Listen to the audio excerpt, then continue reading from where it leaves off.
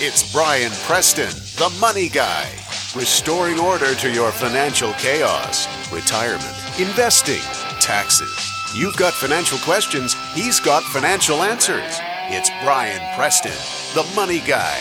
Hey guys, it's your host Brian Preston. We're going to be talking about tips and tricks you should know about retirement savings, specifically 401ks. I'm going to even go a little deeper and talk about some unknown rules about 457s as well. So if you got 401ks, 403bs, 457s, any really of the big retirement plans, we're going to be your source today. Before we get into that topic, I'd probably get in a lot of trouble with Bo, who's sitting across the way from me, that the T-shirts are in, as you guys are well aware. And, oh, yeah. And I had some neighbors last night. It was swim practice for my oldest daughter. And like, okay, this is getting ridiculous. Are you dragging this thing out on purpose? And I've said, I promise what we're doing. What you guys don't realize is behind the scenes, we're working on the marketplace part of the website so that we can, sell the shirts without any problem, not have any flaws or, technical difficulties. We've also got a video commercial coming out, very similar. Same videographer that did our past video, Mr. David Nobles. That should be coming out in the next week. So I promise we're not trying to drag this out just for the sake of it, but know that the Tightwad Nation's about to come alive, and we got some really great shirts. And what I love about these shirts is I have a lot of ironic shirts and a lot of sci-fi shirts and kind of that geek chic type vibe that I'm trying to make this cool with as well. But I never get comments in public. I'm not kidding you. When you start wearing these Tightwad shirts, you're going to get comments. And that's the interesting thing I think you're going to find. So I'll leave it at that. By the way, if you don't know, you're listening. But you're listening to the Money Guy Show. It's money-guy.com. Go out there and you can check out all of our social media contacts. We're on Twitter. We're on Facebook, as well as we got a brand new website redesign coming out probably in the next, Gabe, what are you thinking, week, 2 weeks? Next few weeks, I think, yeah. I like that. That covers us. Do it in Money Guy fashion, That's right. Just in case.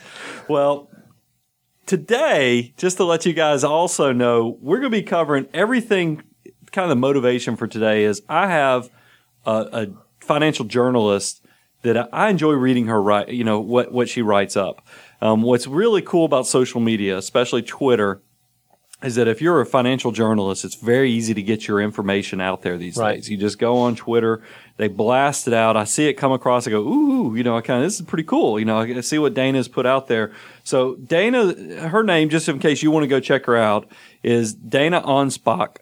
Hopefully I got that right. I put the Spock in there. I think you hit it there. Because here's the thing. Dana just today tweeted an article about what you should know, what you could learn from Captain Kirk for your retirement planning. So maybe she's not going to get offended if I put a Spock at the end of her name, because she's mentioning Captain Kirk in one of her other tweets. So we ought to be in pretty good shape. But her 2 articles I'm going to focus on today are 7 things I wish people knew about 401k plans. I'm going to put my own little flavor on that. And then she's got it, I thought it dovetailed quite nicely. It was the 7 to-dos between 55 and 65 for a better retirement. So she's always doing these 7 lists, and I kind of like that. Some people have the lucky Holy number Trinity. 7, right? She has lucky number 7, unless you're playing the game of craps and a number's been set. 7 is usually a pretty good number. So let's start off with Dana's 7 things that she wishes people knew about 401k plans. And she came out with this on May 19th. And here's the first part. It says, you can roll over when you leave. Okay.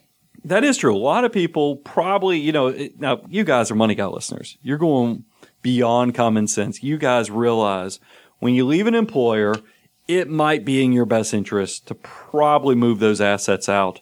And how come? Well, a lot of the retirement plans, okay, let's just say it this way. Sometimes small retirement plans, especially with small businesses, they are set up with your boss's golf buddy. Okay.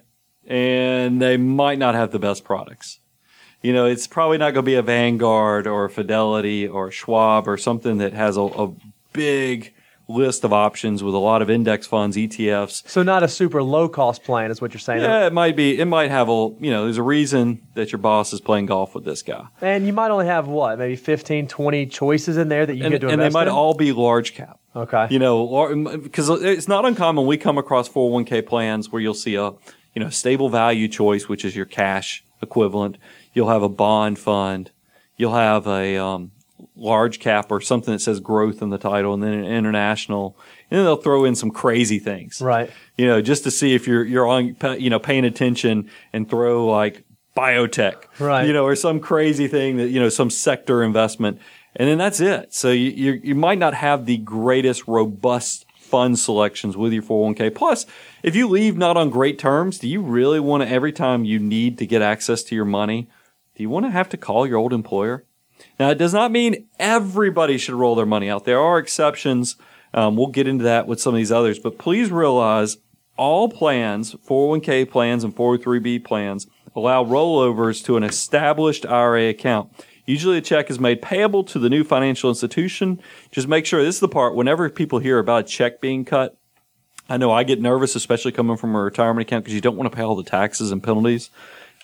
As long as they're made payable with FBO, for benefit of, and do a trustee-to-trustee type transfer, you're going to be great. But it's not uncommon that, because I tell that to people and they're like, oh gosh, if the check's sent to me, I'm going to get taxes. Not necessarily. It's not uncommon. Sometimes these custodians do send the check to you as long as it's got the new custodian, FBO, meaning for benefit of, your name. Usually you're going to be okay. You just got to quickly get it in to the new trustee, and then you'll get a nice 1099-R at the end of the year showing that it's a rollover, and your tax preparer will be able to get that straightened out for you. Number 2. I like this one because we give this advice. Matter of fact, I was on the phone earlier today with somebody calling about one of our retirement plans that we give advice on. It says, number 2, automated portfolios work. It says most 401k plans today offer either a fund choice or an online interactive tool that will make the investment decisions for you. What it's talking about is target retirement funds. That sounds like a little bit like the Money Guy Echo. We talk about all the time. Vanguard has their target retirement funds. Fidelity has their freedom funds. Schwab has their funds. I mean, most of your big custodians these days now have these asset allocation funds that will do a pretty decent job of some of the asset allocation. Now, and how do they work? Well, what they do is you choose the year that you think you want to retire, or at least be financially independent. And say it's a 2030 fund. You choose 2030. Every year you get closer to 2030, that fund is getting a little bit more conservative. It's changing the mix between stocks, bonds, cash to make it a little bit more conservative. And you can imagine a 2030 fund is going to be completely different than a 2015 fund because it's going to be much more aggressive than that 2015 fund. I tell people all the time, these funds are not only limited just for retirement savings. It's not uncommon saving for college. Choose the year that you think your child will be a freshman in college as the year that is your retirement date. And they can be, you can use these target retirement funds also for college planning. I think they're really good choices. The advice I give people is I think if you're under $250,000 in assets, no brainer whatsoever. When you get into larger asset levels, I do think it makes more sense to then start incorporating what are your taxable assets doing, what are your tax deferred, your tax free. And that's probably when you want to bring in somebody who can help you kind of bring it all together to make sure you got one big pizza pie working together instead of having everything acting as their own little independent agents. So that's a great thing. So I completely agree with Dana when she talks about use those automated funds. I'm always surprised. It's okay if you just have one fund choice. I think sometimes I'm amazed when we go through 401k applications after we do an enrollment meeting and somebody will put, I want 25% in the 2015 fund. I want another 25% in the 2020 fund. And then I want another, 25% S&P 500. I mean, it's all, I kind of recommend just, it's okay to choose one fund. I think sometimes people feel like, hey, I need to have 4, 5, 6 funds. You don't have to. You can choose one fund if it's one of these, tiered funds. It's got all kind of diversification already built into them. I think it also helps. I promise we'll get past number 2 really quickly after this, but I can't help but pick on my sister-in-law. I remember my sister-in-law asked me to look at her 401k choices.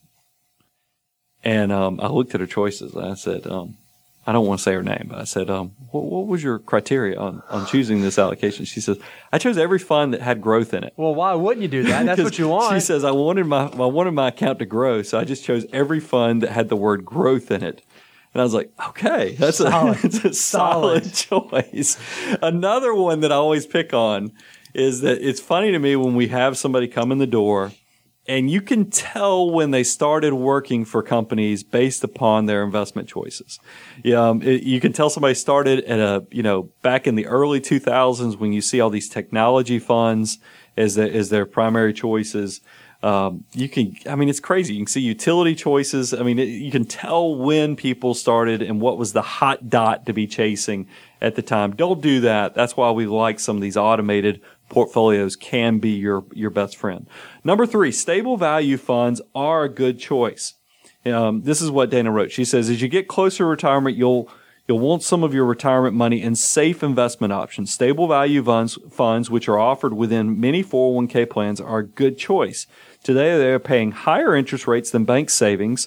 They won't fluctuate like stock funds, and unlike bond funds, they shouldn't go down in value if interest rates rise. A lot of people don't realize stable value are very unique. They're usually, you see them in insurance products or retirement type plans, and they are good. I was talking to somebody earlier this week, and it wasn't one of the plans we managed. It was just a family friend, and I pulled up on the website their 401k choices, and they did have indeed a stable value fund that was paying 1.75%. Wow. Well, when you compare cash at your bank, it's probably less than 0.25%, and even the high yield money markets that you see out there in the marketplace, a good one is paying 0.85%. Mm-hmm. So to get, over 2 times what you could get with a high yielding internet money market is pretty solid for cash, because it's actually not too far off what the 10-year Treasury is playing, and you don't have to lock your money up for 10 years to get it. It's exactly right. So stable value funds for a portion of your portfolio are not bad. I did like how, because Dana, by the way, that doesn't mean, because this is the other thing I get frustrated with when I look at people's retirement options when I'm doing 401k enrollment meetings. If you're 30 years old or 35 years old and you're nervous about the future, I get frustrated when I see young people buying, super conservative portfolios, buying the stable value. And then you ask them, hey, what are you doing? And they're like, well, I'm afraid the market's going to go down. Right. Like, how old are you? When do you go retire? You're not going to retire until you're 65. And you're worried when you're 35, the market's going to go down the next year or two. You need to hope it goes down, to be honest with you. One of the best things that happen when you're young, believe me, I don't want this to happen, but I'm just telling you from a mathematical calculation standpoint, while you're contributing on a monthly basis, it's not bad if things are either flat or declining while you're accumulating assets, and then you're hoping for a really big run-up in that last 10 years before you retire, because all those assets will have compounded. You'll bought those dollar cost average into low-cost shares, and then as it shoots up in value at the end, you'll make more money. So don't let that trap you. But I do think, because I do think Dana has a great point for people close to retirement, and that's what Dana is focusing on. She says, how much should you keep in your safe choice? It depends on how close you are to retirement and how much you'll need to withdraw. For example, if you're retiring in 2 years and you know you'll need to pull out $20,000 a year once you're retired, you ought to consider moving at least your first 2 to 3 years of future withdrawals into a safe investment option. In this example, that would be $40,000 to $60,000. I think that's a very, very valid recommendation. And the reason that's a great timing, take it back to 2007, 8, 9. People started freaking out after we had the Bear Stearns, the Lehman Brothers, and that stuff. They started getting the phone calls because CNBC and all the nightly news was talking about, oh gosh, are your banks, are they going to be safe? And remember, these people like at Lehman Brothers, they didn't lose money on their actual holdings. They lost money if you owned Lehman Brothers. But you didn't lose on the assets that were actually custodied at Lehman Brothers. But a lot of people still panicked and they were freaking out. And to protect yourself from the psychology of pulling out of things at the world's worst time, if you're close to retirement, because there's enough risk when you do retire that it changes the way you think about things, have some liquidity. Sure. Have a year to 2, maybe even 3 years, exactly what Dana says, so that you can make that transition into retirement and not be so scared. Because it is, I tell people all the time, Bo's heard me say it, you will feel a kind of a risk and a fear that you've never had. Because what happens now if you're working and the market goes down, you're like, oh crud, I guess I just need to work an extra 2 or 3 years. I'll wait it out. The market will recover. I'll be okay. It gives you some comfort knowing that you still are employed and you have money coming in. The day after you retire and your job is filled by somebody else, now if the market goes down 15, 20, 25%, even 30%, you're going to go, oh my goodness, I'm at the mercy of what my assets are doing. So that's why diversification and liquidity can be your best friend. Number 4, I thought this one was good, and this is where I get to throw in and go a little deeper with it. Age 55 is special. Oh, yeah. And this is something I think it is a very good point, and you'll quickly be able to tell if your advisor is good and knows a lot of the tax provisions with the retirement savings, or if they're just a product salesman. Because she goes on and she says, most people think that if they take a withdrawal from a 401k plan before age 59 and a half, a 10% early withdrawal penalty will apply. This isn't always true for 401k plans. There's a special provision in 401k plans for people who leave their employer after they reach the age of 55, but before they reach the age of 59 and a half. This rule allows you to take withdrawals that are exempt from the penalty tax without having to use the substantially equal payment provision. So let me break this down because that had a lot in it in that one paragraph. A lot of people don't realize when you retire or you leave a company after the age of 55, you can start taking withdrawals, and it doesn't have to be equal substantial payments. You can just do it, say you need $25,000 this year, $15,000 next year, $30,000 the following year. If you keep the money at the 401k with your employer, you can pull that money out. You still go owe the income taxes, but you will not be subject to the 10% early withdrawal penalty that's out there because you're under the age of 59 and a half. That we've done this with clients. I think it is a smart planning provision. So if you think you're going to need access to money between 55 and 59 and a half, this is going to be your best friend. And let us tell you, taking even a step further, a strategy that we've done with clients in the past, they retire early around 55 years old. We'll actually roll some of those assets over and just leave enough in that stable value fund to fund those 3 or 4 years, whatever the donut hole we have left is. So you can kind of get a best of both worlds approach, a rollover and leaving money behind that you can pull off of. That's a great planning, and we've done it many, many times for a lot of our clients. Another thing, and this is where I was going to go a step further, we're talking about 401ks and 403b type plans, but it's not uncommon if you're a government employee that you also have access to a 457 plan. I love, if you know you're going to retire early, 457 plans are your friend because they don't have the 59 and a half provision in them, meaning that if you keep the money at the 457, so if you're in the military or in something with government, you can even be a municipality. It's not uncommon to see these at, with county employees and so forth. You can take that money and leave it there, and if you retire, let's say 50, 51, 52, you can start pulling money out. And it's going to be penalty-free. Still going to have income taxes. Right. I don't want anybody to think you're getting out of income taxes, but it will be penalty-free. So some really good planning choices there. Number 5. Bo, you're going to like this one because it makes me think of somebody we've been telling them they need a 401k for years, and they just haven't done it. You have creditor protection. Oh, yeah. I pick on there's a group of attorneys that are, you think attorneys. What are most of, I did an investment club years and years ago, back when investment clubs were cool because there was these older ladies who were flying around on private jets because they had made so much money in their investment club. Probably before you were looking at investments, Bo, but this was the whole hot rage back in the 90s. I can remember these investment clubs, and I was in one.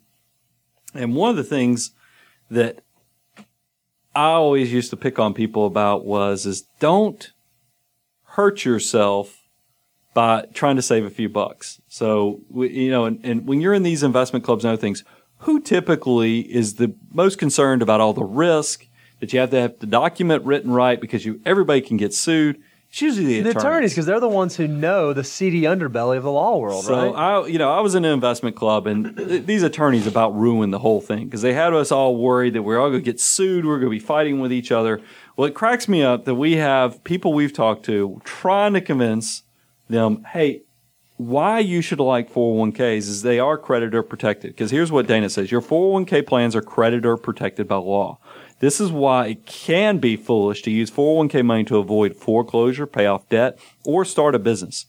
In the case of future bankruptcy, your 401k money is a protected asset. Don't touch your 401k money except for retirement. There's one famous example that you always use when we have client meetings. I've got it written down. Right that's look. I'm reading your notes. I'm not even. It's also because he lived down in Florida for a while too. Now he's back. I think he might be getting out of jail soon. But O.J. Simpson. I think he's in there for a while. I think. Is he still in jail? Yeah. He's definitely still in there. Okay. Well, O.J. Simpson, after the civil case, I'm not talking about the criminal side of his wife and the other guy, but the civil case, O.J. Simpson lost a very large wrongful death case, and basically paid him millions and millions of dollars to the families of the victims. Well, people were always shocked when they'd see that O.J. Simpson was still out there playing golf every day, still had a house down in Florida. And like, how in the world could this guy who just had a verdict for millions and millions of dollars still be living this lifestyle? 401ks and pensions are your best friend in this because ERISA plans are creditor protected. So if you have assets, even though he has this big settlement, they could get access to it as it gets distributed out to him, but he's protected to a large degree. So that's why be very careful. That's why I'm always picking on my attorney friends. If you have a small law practice, you make enough money, have a 401k because it's going to make you that much safer from creditors. Number 6, designated Roth accounts are great. We love this. We love it. This is, I think everybody does this pretty much now. I remember, 5-6 years ago, it was, you had to go beg your employer, hey, add a Roth option. It doesn't really, I don't think the administrators are charging anything extra. Just give us younger people an option. I think I see them more and more often. Do we deal with a lot of plans? I know all the plans we implement have a Roth option, but I think most of the plans, even for our clients that we're just helping them out, they're coming around. The ones that don't have it are plans that were established back, 10, 15, 20 years ago, and they've just never updated. That Golf Buddy. So here's what Dana said. It said more and more 401k plans are offering the ability to make a Roth contribution. In a 401k plan, this is called a designated Roth account. Such contributions, unlike regular 401k contributions, are not tax deductible, but they grow tax-free, and in retirement, your withdrawals will be tax-free. Here's the thing. Say you make enough money that you exceed the Roth provision. So that's like 170, 180, somewhere around that number. Yeah, we got into that last show. I think it was close to 190. We'll just leave it at that, Gabe, so we don't have to have you scrambling around looking numbers up. But anyway, that's a married couple, by the way. When you get to those numbers, you can no longer do Roth IRA accounts. Now, you can do conversions, and I had somebody wrote me an email asking, we don't get into Roth conversions discussion. Just outside the scope of that episode. There's just a lot more going on with that. But nonetheless, they are great. Anybody, no matter what your income threshold is, you can do Roth contributions up to the full maximum, $17,500 if you're under 50, and then even above that if you're over 50. What a great thing. Let these things grow completely tax-free. So, and then think about the fact that when you turn 70 and a half and some of the special planning you can do from an estate planning standpoint, it really is incredible what you can do with these Roth accounts. And it's not an all or nothing. I have people that are right on that cusp of going into a higher tax rate. You can mix and match these accounts. It's not uncommon to see people doing $10,000 into a traditional 401k, and then maybe they're doing $7,500 into the Roth 401k investment option. You can do that. They sub-account it so that that money is separated. Still can go and be invested in the exact same investment choices, but it can also be sorted out for special tax treatment. Yep. Plus, it allows you to have some tax diversification when you do hit that retirement period, when you're trying to figure out, do I pull from my tax-free money, do I pull from my tax-deferred, or do I pull from my taxable money, depending upon the tax policy. Great planning choices dealing with these Roth accounts. So check with your employer, see if you have that, especially for my younger listeners. If you're young and you're not taking advantage of these Roth things, I think you're missing out. I think it's funny. I just processed our payroll, and everybody's doing Roths except for me, pretty much. Well, you said it's good for young people, right? Okay. Touche. But what y'all could not hear in the background was the gasp of air that came out from everybody else in here listening. So that is what it is. Last thing, and then I want to move on to one other article really quickly, is company stock may have a special tax treatment.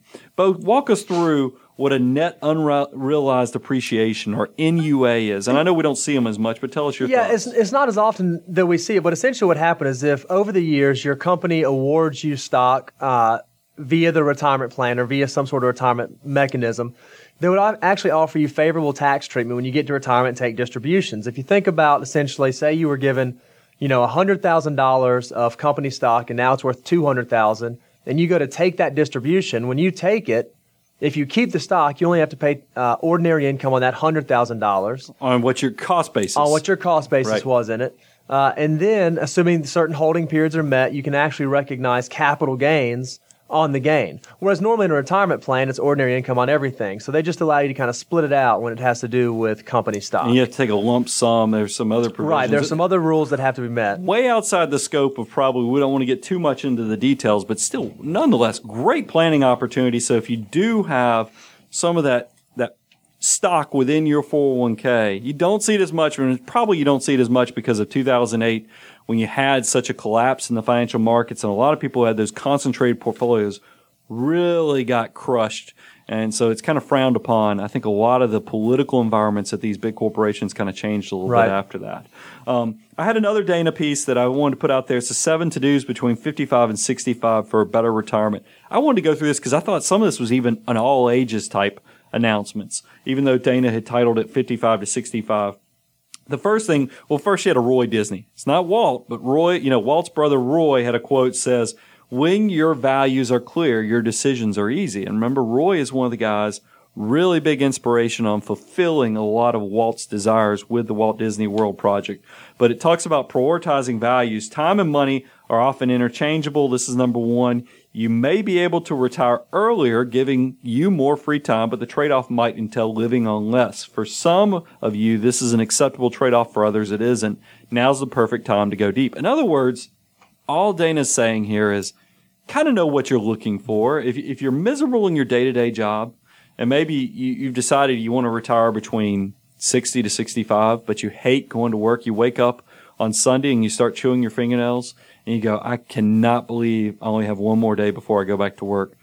Reevaluate your situation. Maybe you can do something different. You can go work a job that pays you a little bit less, but spend, and not start getting into your retirement assets, but you also might have to change some lifestyle choices. Right. That's all she's saying is figure out what your values are and make a plan. Now, if you're one of these people, you need to be able to spend, and you want to live life a certain way in retirement, you might have to work an extra 2 years. Know your net worth. I thought this was an all-age recommendation. I did love how she put this, though. Listen how you get a visual, Bo, because we just did this over the weekend. Have you ever had to watch yourself on video? It's an uncomfortable feeling. And same thing with audio, by the way. The first time I started listening, I heard my audio voice. I was like, man, I'm Southern. Man, who is that? Who's that country guy Who's talking? that country guy? It's exactly anybody from the South. When we watch ourselves, we don't realize how thick our accents are until we actually hear or see ourselves on video. But it goes on. This is what Dana says, is if you ever had to watch yourself on video, it's an uncomfortable feeling. Anyone who's in the entertainment field has to overcome this discomfort and learn to watch themselves over and over. This is how they improve. The same discipline works for your finances. It can be uncomfortable to take an objective look at how much you have, how much you save, and how much you spend. If you want to improve this, it's a necessity. I started this practice years ago when I embarked on an effort to get out of debt. I tracked my remaining credit card balances every single month. It was a powerful motivator to watch them go down. I also liked how Dana put it out for retirement. She says, for retirement, tracking starts with a net worth statement. This is a list of what you own minus what you owe. You want to update it each and every year. As an advisor, it's fun to go back and look 10 years and show your clients their net worth statements then versus now. People are often surprised by how much progress they've made. You won't know unless you track it. And I've been telling you guys, this is always one of my New Year's resolution things we do at the end of the year when we're telling you what you need to be doing in the upcoming year to get your financial house in order. Another one of those echoes is I love doing net worth statements. Actually, Bo and I think I got Gabe and Carol working on it here in the offices too. We practically high five at the end of the year when we get to do the net worth statement because it is fun. You get to see what things are changing. You get to see how much debt you paid down. You get to see how much your retirement assets went up. A lot of fun. And it is cool. We have our firm retreat coming up. I'm doing some planning not only for my individual, but for the business as a whole because we're trying to plan the next 5 years for the firm. It's fun to look back at the last 10 years of the firm growth. So you can do this on your own because don't fool yourself. You as an individual are a business. And if you're not tracking and getting some type of visualization for where you want to be, you won't take yourself there. That's why we have whiteboards. That's why these net worth statements. It's amazing what the subliminal mind will do if you give it a vision of where it wants to be and where it needs to be, and there's some accountability, you'll change your world. Absolutely. You really, really will. Number 3, estimate benefits. We won't spend a ton of time on this, but it says Social Security offers financial features that cannot be purchased in the open market. It's because they're government-based. Right. It says take advantage of this. The earliest age you can claim is 62, but you get a powerful boost if you wait and claim later. This is also really big if you have a spouse. Lots of planning opportunities. There's websites out there too deep to get into on this show. But if you're getting close to that age where you have to make that determination of when do you take Social Security, don't sell yourself short and just take the 62. That's still, it might be a good choice for you, but you need to go make sure you do your homework before you just grab it and take it.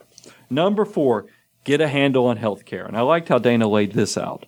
She goes, too many people think Medicare will cover most of their healthcare costs once they reach age of 65. That's wrong. On average, Medicare costs about 50% of your healthcare.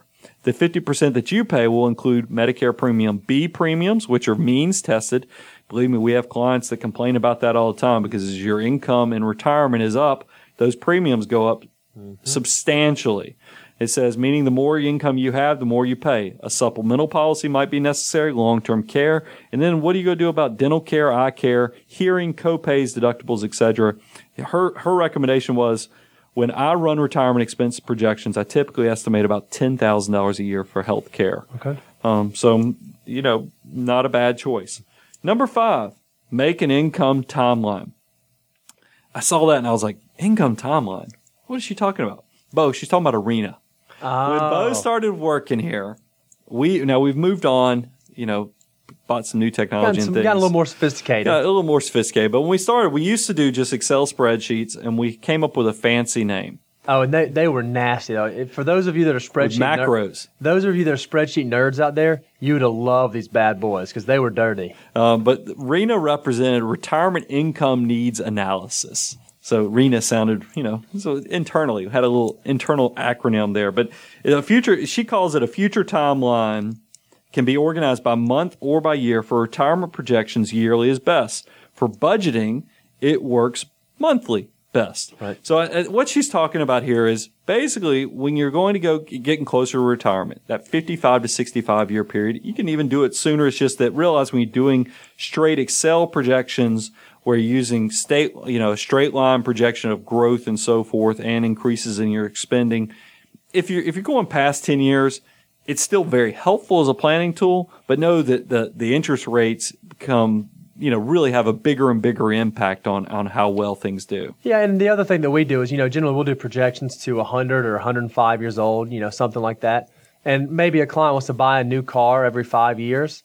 Well, odds are you're probably not buying new cars at 90, 95, and 100. But we still put them in the projection because, it helps you know where you stand. But there is a lot of flex as you get further out on the timeline. I think so. For retirement planning, looking at it by an annual basis and thinking about those major purchases, just like Bo, it is fun to look at these things. Like if you're doing a 5 to 10 year plan, if you think you're going to take the whole family to Australia, maybe you've had this goal, or you want to buy a lake home. Put those things into that annual analysis when you're looking at that retirement planning. I think when you're talking about the monthly budgeting planning, I found this when I was starting my company. Bo, I think you've even seen it. I came across my original 5-year projection of what I had to do to grow the business, what I was going to be living off of on a monthly basis. I did it by month. It had growth projections in there. It truly, this stuff, once again, helps you with the visualization of figuring out where you are and hold you accountable so that you can do it. I've also dealt with charities, homeowners associations. Everybody typically does a monthly type budget. That's what she's talking about when she says do an income timeline. She's saying, hey, lay out how the money's going to come in and how it's going to be spent. It's going to give you a much better visual of where you stand. Number 6, outline your options. She says there may be retirement possibilities you haven't even thought of. And I've already kind of hinted at this. I didn't mean to give away the punchline, but I went ahead and did it anyway. It says perhaps substituting a lower paying, lower stress job for a few years would work. In many cases, this works if you stop contributing to savings during your lower earning years, but won't start withdrawing yet. A transition to part-time work often works in the same way. And I got to tell you, we've, around a lot of people have this vision that they're going to quit working at 55 years old. Right. I think they get closer to 55 and they go, do I really just want to quit doing anything? And the answer a lot of times is no. Mm-hmm. So it's not uncommon for us to see clients transition to different career goals or even just different fields. We have a client, I think it's so interesting. We've had clients who actually decide they're going to get out of doing the job they're doing. They go start kind of a part-time business, and then 5 years later, they're making more money. Substantially more money than they did. More money with their new career path than they did with what they did for 30 or 40 years before they hit the retirement. This is the thing he was doing for fun on the side. So it's kind of funny to see. So you never know. Kind of daydream a little bit and figure out what your options are in retirement. Because maybe something that you think that, hey, I enjoy doing this as a part-time that I could probably make $10,000 to $15,000. Who knows, if you're really good at it and it sets you apart from everybody else, you might be making $200,000, $300,000, $400,000 a year from it, just because I've seen crazier things happen. It's funny how life works sometimes. Number 7, determine your level of engagement. This is a great way to close it out. And this is one of those things I was like, thank you, Dana, for giving us this talking point. Because she says, determine your level of engagement. She says, are you going to do your own planning and investment management, or are you going to hire someone to do it for you? Either way, you need to gain a basic understanding of how things change when you near retirement and what new risk you face. So Dana's talking exactly about that transition point that I was talking about earlier, is that you're going to feel a stress and pressure that you've never felt while you've been in the workforce. When you retire, you truly are relying upon what you've got coming in and what debt you have. And that's why I recommend people, hey, if you're going to be retired, be debt-free completely. There's nothing wrong with, I love how low mortgage rates are. I tell people don't get in a huge hurry. I even had a relative ask me, doing 15 or 30-year mortgages. I've always loved 15-year mortgages, but with interest rates being so low, and I noticed once again today, 2.44. I was going to tell you about it after. Isn't that nuts? 10-year Treasury, now we're doing this on Wednesday. Who knows what's going to be on Friday, but the 10-year Treasury is once again below 2.5%. Remember, mortgages, 30-year mortgages are tied a lot to the 10-year Treasury. Really, really interesting times we're in right now. I still think 10, 15 years from now, we're going to look back and go, can you believe we got mortgages as cheap as we did? So that's why I love paying off debt early. But I tell people, do a 30-year mortgage at these super low rates while the rates are below 4.5%. And you can still pay them off like a 15-year, but it gives you a little more flexibility with your resources and your assets. But try to have all debt paid for before you're truly retired. Because when you walk through that threshold of retirement, you don't want to owe anybody anything. And you want to make sure that you have enough liquidity that you can weather out that 2007, 8, 9 time frame if it ever comes back around and we get hit with something like that again. And I also liked how Dana brought up, if you're not going to be super engaged yourself, or if you are super engaged but your spouse isn't, it might not hurt to have a financial advisor in the background to help you out. We have brilliant, brilliant clients that I tell them all the time, you could do this for a living. But they hire us anyway because they're worried about, first of all, they like bouncing ideas off of, especially when you get into heavy tax planning, because in retirement, you do a lot of tax planning, trying to figure out how it impacts your Social Security, how Roth conversions. There's so many different ways that taxes come into your retirement planning, but also because that spouse is worried about, I want to find somebody who's like-minded, who that if I need to transition, maybe I'm not be able to do this for the rest of my life, my spouse will have somebody that I trust now to help with that transition point. And we really are a resource. And that's why if you're not going to be super engaged, or you are, but you still want to have somebody in the background, go talk to a financial advisor. I think it can't hurt.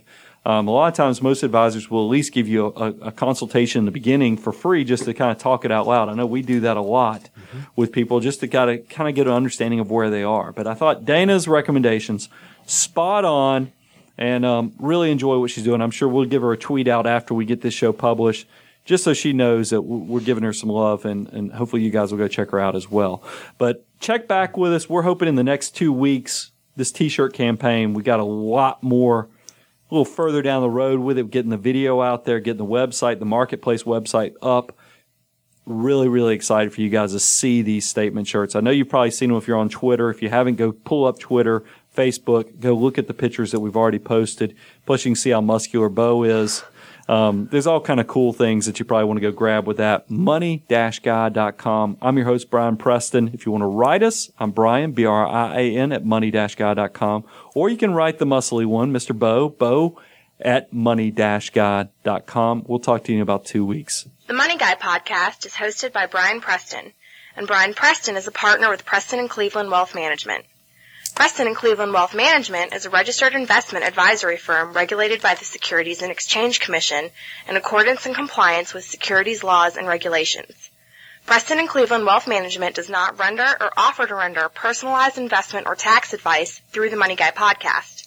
The information provided is for informational purposes only and does not constitute financial, tax, investment, or legal advice.